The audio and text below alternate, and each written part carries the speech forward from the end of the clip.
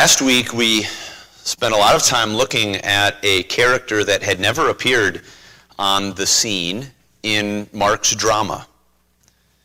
A man named Pilate, Pontius Pilate. Now, Pontius Pilate was, as we studied last week, a Roman governor.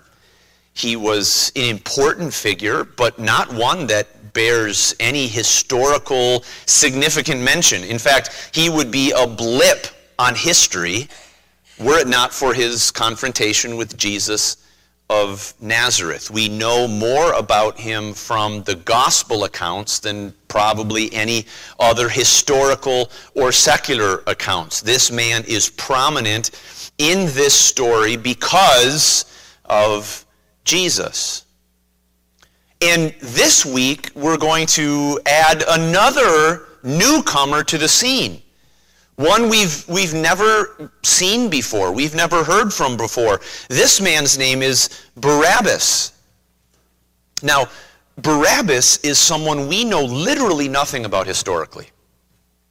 From my knowledge, no secular source ever addresses him. The only thing we know about him is contained in 4 Gospels. You say, well, why does that matter? Why did you emphasize 4 Gospels? Because every Gospel, Matthew, Mark, Luke, and John, mentions and features Barabbas here at this place in the story. And every one of the 4 Gospels prominently features Pilate, the Roman governor, in their accounts. You say, well, why does that matter? Because God gave us the 4 Gospels to provide kind of a pieced together account of Jesus' life, but they don't tell all of the story. One focuses on one event, one focuses on another. There are ones that focus on multiple.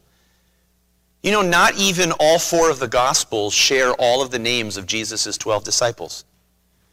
Even the 12 disciples don't get specially highlighted and focused across all 4 of the Gospels. And yet Barabbas does. Pilate does. Viewing him, the Gospel accounts, viewing both of them as central characters in the narrative. And not just that. The Apostles' Creed, one of the oldest, if not the oldest, operating Christian creed, the center of our faith. In fact, my plan is once we finish up with the Gospel of Mark to go to the Apostles' Creed and have us memorize it together and preach through the entire Apostles' Creed so that we are all grounded in what are the foundations of our faith. That Apostles' Creed includes these words. Have you ever remembered that? That Jesus suffered under Pontius Pilate. Pontius Pilate is included in our fundamental creed of what we believe as Christians. Why does Pontius Pilate matter so much? Why does Barabbas matter so much? It would be like if you were watching a movie and you were hardly paying any attention and suddenly 2 people show up on the screen that you've never seen before, and you nudge your wife because you've been sleeping through most of it and say, honey, who are these people? Why are they suddenly the stars of the show? Why are they suddenly central characters? That's the question I want to answer today. Why Barabbas? Why is he such a key player here? Why Pilate? Why is it so important that Pilate was the one who delivered Jesus over to death? Why do we say in our Apostles' Creed, he suffered under Pontius Pilate? My suggestion on this last Sunday of 2023 is that these 2 characters are central to understanding what the gospel is that we believe. And understanding these 2 characters and their role in this story, I trust, will give us some wonderful practical guidance for where our focus may be as we flip the calendar over from 2023 to 2024. The title of the message this morning is simply this: the sinner freed, the Savior condemned. The sinner freed, the Savior condemned. And we're going to look at each of these 3 characters in this story, the main ones. We're going to look at Barabbas, I'm going to call him the guilty. That'll be our first point. Secondly, we're going to look at Pilate. We're going to call that heading the governor. And thirdly, we're going to focus on the role that Jesus plays in all of this. And we're going to simply summarize it by calling it the gospel. The guilty, the governor, the gospel. Let's start with the guilty. We've already identified him. We've already previewed him. Who is Barabbas? Now, if you grew up in church or in a family that attended church, you probably have heard of Barabbas. If not, no, as I mentioned, this is the first time he shows up in this story. This is the only thing we know about him historically. We don't know where he's from. We don't know how old he was. We don't know any other defining characteristics. Here's what we know about him. We know his name, Barabbas. And so we have an idea. Barabbas. Bar is the prefix that means son. Son of. Like my last name is Magnus, son.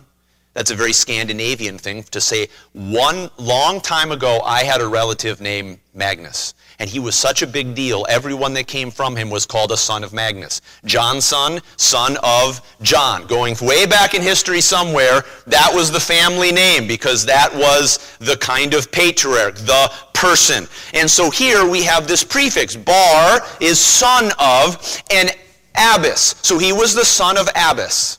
So well, what does that mean? The word Abbas actually, remember Abba, Father, we talked about that. Abba, Jesus said those words. What does that word Abba mean? Father. That's the idea. So, Bar Abbas means son of the Father. Well, that's really helpful, Peter. The son of the Father. That seems fairly self-explanatory. Well, there is wonderful irony here, isn't there? There are two men who are standing, and the crowd is having to choose between them. The son of the Father, Barabbas, and the son of the Father, Jesus Christ, the Son of God. And the crowd is forced to choose. Which one? Barabbas or Bar God, Son of God? And this story is about who ultimately they chose and why. We don't know much about Barabbas other than his name and what he did. Will you notice with me, if we have your Bibles here in Mark chapter 15, and start with verse 6. Now at that feast, what feast? The Passover feast, he, that's Pilate, released unto them one prisoner whomsoever they desired. Now think about this. What did the Passover feast celebrate? The deliverance of the Israelites from ancient slavery. You can read about that in the Old Testament book of Exodus. The deliverance of them from slavery into freedom. And so think about this picture. Every year the Jews came together at Passover to celebrate their deliverance, the release that they had from slavery. And so apparently Pilate, looking to do a good turn and show the Jews how merciful Rome was, every Passover at this feast, he said, I'll release someone who we're holding as a criminal. And it'll just be like a pardon, like a presidential pardon. Someone gets to go free. And so that was apparently the historical background. And look at verse 7. And there was one named Barabbas, which lay bound with them that had made insurrection with him, who had committed murder in the insurrection. Now, we've heard a lot politically about insurrection over the last several years, and that's the last I'm going to say on that subject. Insurrection. What is that? It's rebellion. It is the attempted overthrow or interference with lawful authority. Now, what's interesting is that this was at least part of the offense that Jesus was being accused of by the chief priests. Remember? Remember what they said? He's telling us not to pay taxes to Caesar. All utterly false. But that was the charge they were making against him. Now, compared to that false charge, you have an utterly true charge against a man named Barabbas. This man was one of these Jewish rebels, Jewish, apparently, freedom fighters, people who were angry that Rome was ruling over these proud, ancient people. And so he put his mind to rioting, to rebelling against Rome. And not only that, not just being a general rabble-rouser, he had actually murdered someone in that insurrection. In fact, one of the gospel accounts calls him a noted criminal or a notorious criminal. The kind of guy that everyone in the community would say, oh, Barabbas, we know about him. Oh, you say his name. Oh yeah, that guy. I know who that guy is. He was notorious. Very interesting. Now, what was his fate? His fate should have been death. His fate should have been death, not only as a matter of God's law, which from the Old Testament taught that if you murdered someone and there were 2 or 3 witnesses to your crime, eyewitnesses to your crime, you deserve to die. That is what God said from the book of Genesis. Whoso sheddeth man's blood, by man shall his blood be shed. And you can look at the Old Testament law and see that God put very, very, very strict rules around capital punishment. Like I said, 2 or 3 witnesses. God said 1 witness, you never put someone to death on only 1 eyewitness. 2 or 3 eyewitnesses, then you can put someone to death for that. It was very strict, and you could apply something very similar to the application of capital punishment here in our day today. But in any event, Barabbas deserved death under God's law. He also deserved death under Roman law. Remember that the 2 people who were sentenced to death and died on the right hand and the left hand of Jesus, who were they? Thieves? Robbers? They got the death penalty. Where was Barabbas heading? In my view, almost certainly toward the death penalty. In fact, but for this event, Barabbas likely would have been on that same cross that Jesus was. He would have been crucified next to the 2 thieves on either side of him. So notice here, this man is guilty. He deserves death as a notorious criminal. But notice then how Pilate reacts to this offer. Look at secondly at the heading we'll call the governor. Will you notice this with me? In verse number 8, and the multitude, so you've got a crowd gathered around Pilate's place of government, and the multitude is crying aloud, began to desire him to do as he had ever done unto them.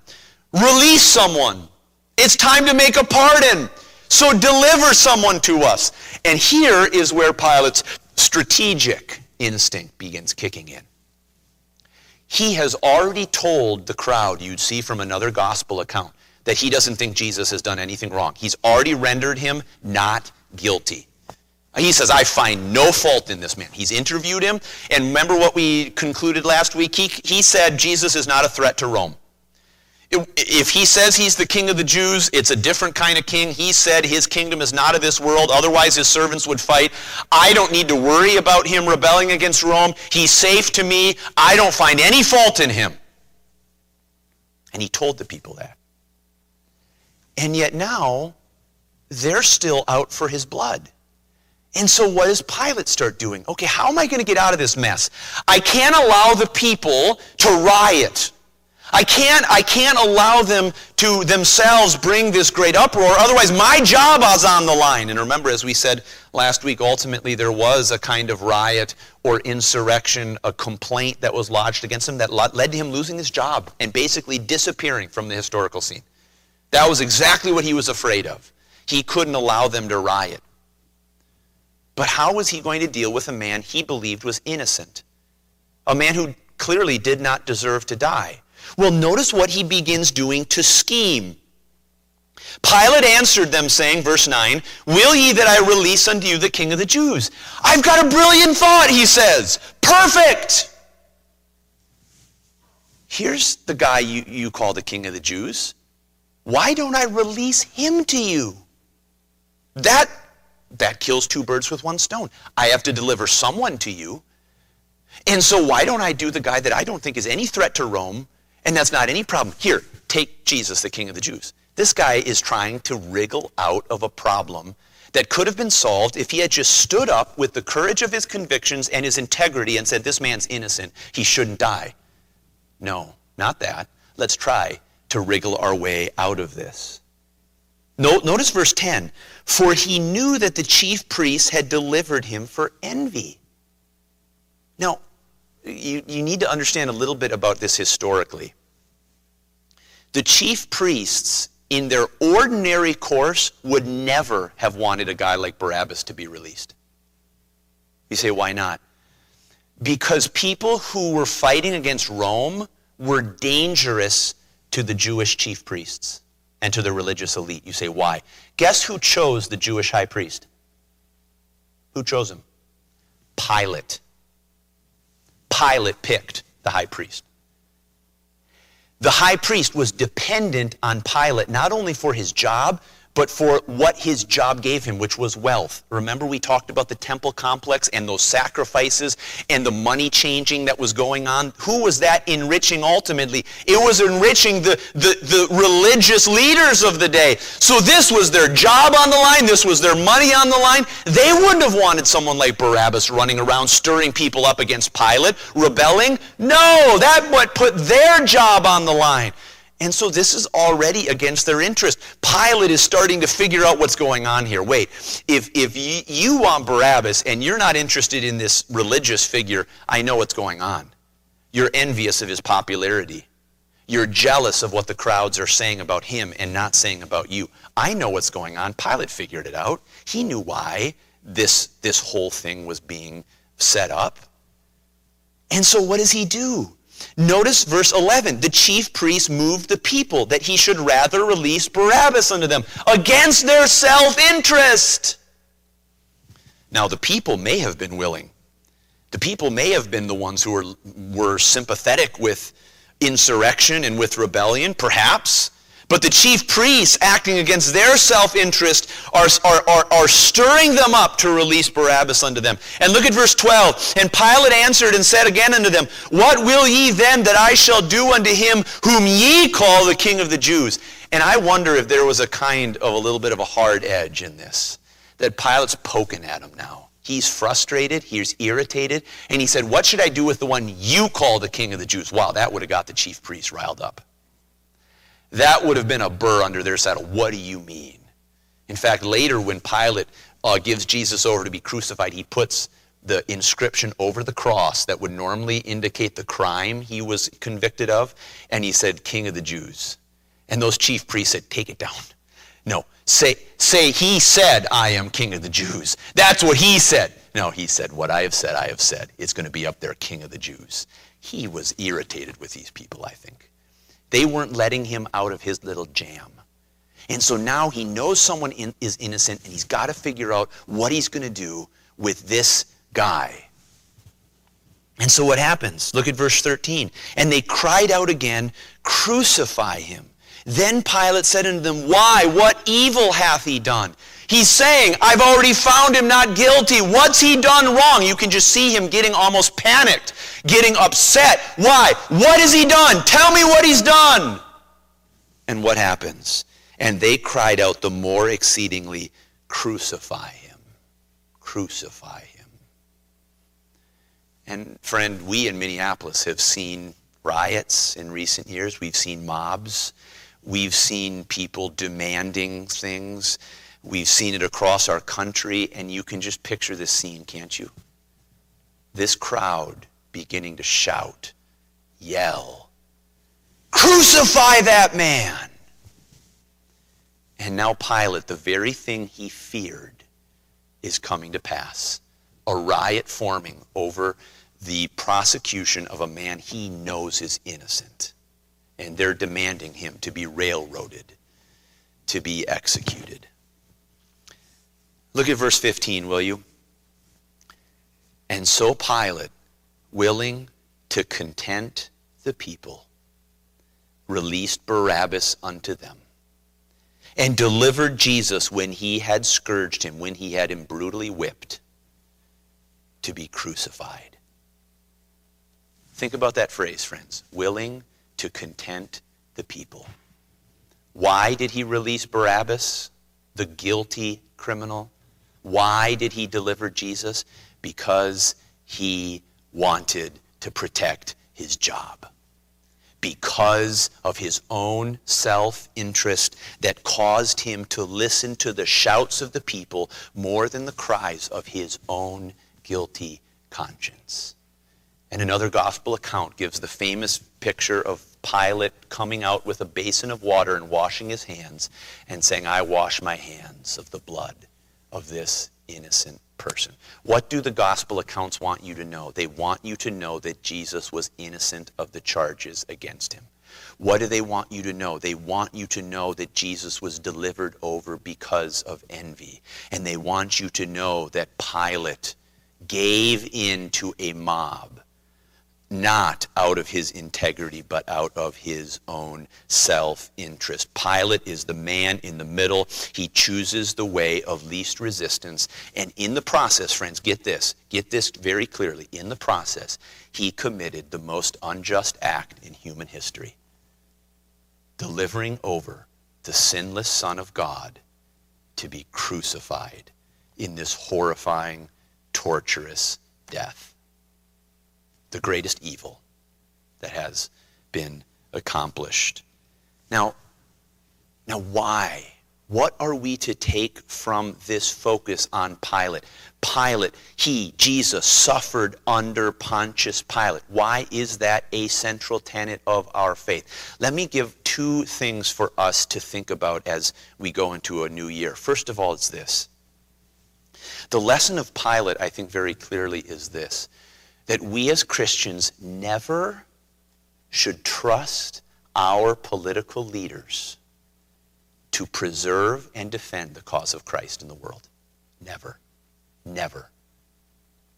Every time we rely on Pilate to stand on the side of Christ and his kingdom, and to reject the calls of the world and its kingdom and its self-interest, we will be disappointed, friend.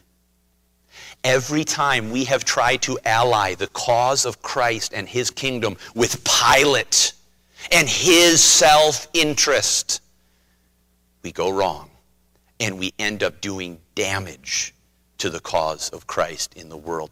Friends, I don't care if his name is Joe Biden or Donald Trump or any other politician you name and put in there. Do not place your faith and trust in that man to preserve and defend the cause of Christ and of his kingdom. Jesus can take care of his own kingdom when we seek first what he desires. Let's stand as people of integrity in this world. Let's stand always and unashamedly on the cause of Christ and him alone. But there's another lesson that we should take from this as we look to a new year. By the way, a presidential election year. Aren't you excited? There's another lesson we should take from this.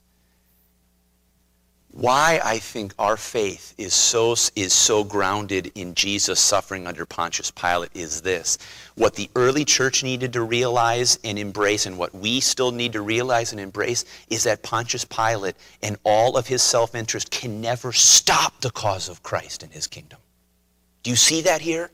Why was it so important that Jesus suffered under Pontius Pilate? Well, there's a clue, and I'll just give you this reference that you can go write down and read later. I'll just summarize it briefly. In Acts chapter 4, in verse 24 through verse 28, this is after Jesus has been resurrected. This is after Peter has given the sermon at Pentecost that have led thousands of people to come to Christ.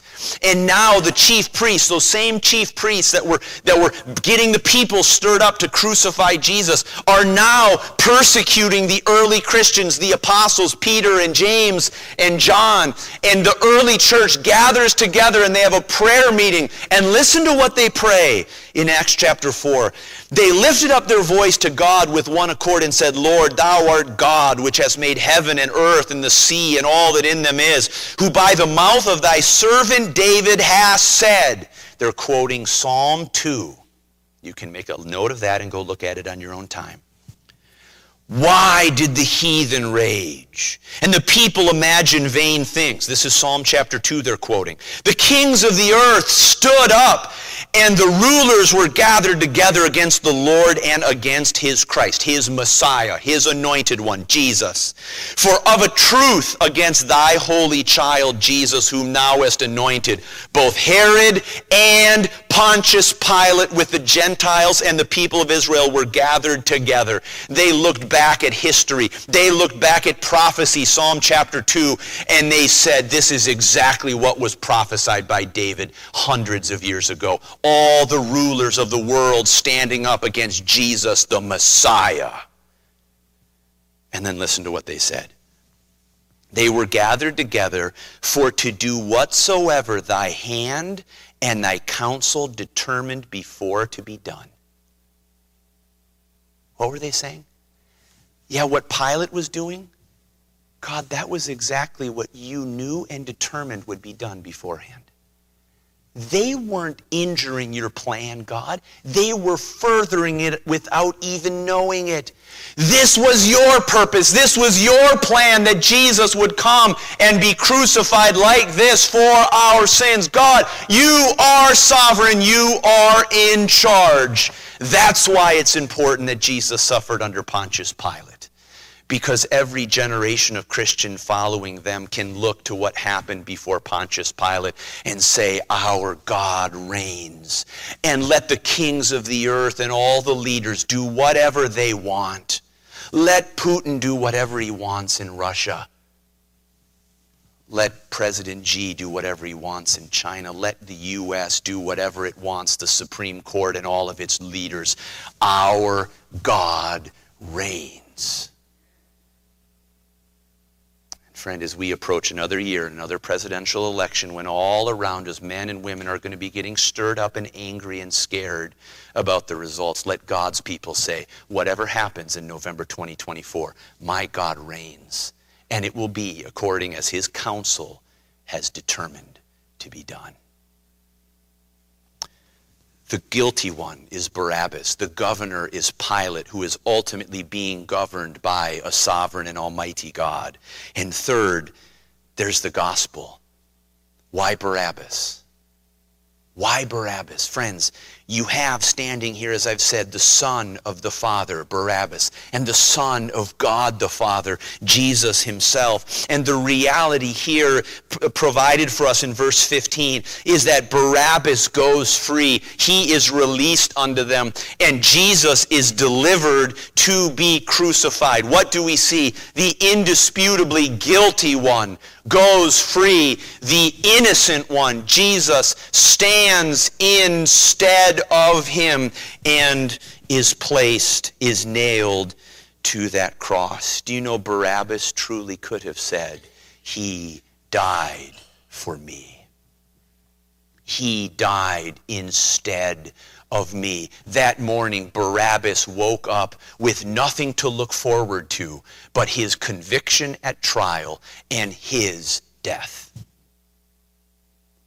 And as the result of this unjust trial, instead, the doors of the prison swing free and Barabbas walks out to freedom. And Jesus goes into the dock, the innocent one waiting to be crucified. And friend, in that picture alone, we have an allegory of what we believe. Because going back all the way to the Old Testament, it was prophesied in Isaiah chapter 53, but he was wounded for our transgressions. He was bruised for our iniquities. The chastisement of our peace was upon him, and with his stripes we are healed. All we like sheep have gone astray. What a picture. Just like sheep wandering around, that's the picture of God in heaven looking down on us. We're just going our own way. And the Lord has laid on him the iniquity of us all. We go free.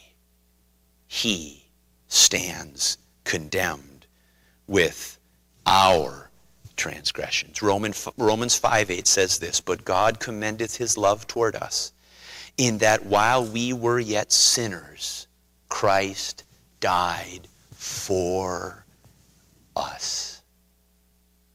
Do you ever wonder whether Barabbas understood this? Do you ever wonder whether we're going to see Barabbas in heaven one day? Oh, it would be so amazing. Can you imagine? Can you imagine being Barabbas in heaven and going around and saying, hey guys, I'm the one Jesus literally died for. He literally stood in my place. He literally. Wow. Well, we have no idea. We'll find out one day. But the question as we stand here at the end of 2023 is not whether ever Barabbas got it, but whether you have. Whether you have claimed the substitutionary death of Jesus Christ as yours. Whether as he stands in front of that prison door and says, you can go out. I paid your punishment. I stood in your place. I was made to be sin for you that you might be made the righteousness of God in me. You can be declared innocent. Friend, that is the most important question for all of us as we stand at the end of this year. Have you accepted Jesus as your substitute, as your Savior? Have you embraced him as your King, as your Lord, as your God? Your eternal destiny hinges on your answer to that question. But I trust that many, if not all of us here, have embraced Jesus as our Savior. And so the question for you as you go into a new year is whether that is real to you. Whether the forgiveness that Jesus offers is yours. This is because there is a desire in every human heart to be redeemed. Look around the news. You see it everywhere. Maybe some of you saw the news recently of the triumphant return to gymnastics of Simone Biles. Simone Biles, the greatest gymnast who has ever lived. You remember perhaps in the last Olympics, she had to withdraw. She couldn't do her famous twisties anymore. It was in her head. She was having anxiety. She withdrew. It was a massive news event. And now she has come back, and she is as good as ever, dominating again. And I saw an article about it, and it described her road to redemption. Her road to redemption. There's something about that. You fell down. But you got up and you did it the next time. You messed up, but this time you're going to do it right. And friends, isn't that one of the biggest reasons that so many people stop on New Year's Eve and make resolutions? I mean, it's kind of an arbitrary date, isn't it? In fact, basically every day is a new year. You've got 365 days ahead of you until that day comes back. Why do we choose January 1? Well, thank the Romans for that, I guess. Why? Because I think probably in your heart, just like in my heart, we look back to the year ahead and we realize, things aren't what they should have been last year. There were ways that I failed, that I messed up. There are some areas that I want to change when I look ahead to a new year. And you friends, the great truth of the gospel is that Jesus looks back to your old year, to all your failings in that old year, to the most embarrassing mistakes you ever made. And he said, yeah, I know, because I died for those. And I offer you complete forgiveness and redemption for every one of them. Now let's go into the new year and change, shall we, by my power? Let's go into a new year and let's not repeat those. Let's accept my forgiveness and my power and experience my victorious life, my righteousness. And I hope that at the end of this new year, in this story of Barabbas, you'll see that whatever your failures, whatever your weaknesses and brokenness have revealed over the last year, that today, you will reflect on the forgiveness that Jesus offers. You will confess your sin and repent and accept his forgiveness afresh as we move into a new year that, God willing, will reveal his resurrection power working victory in your life.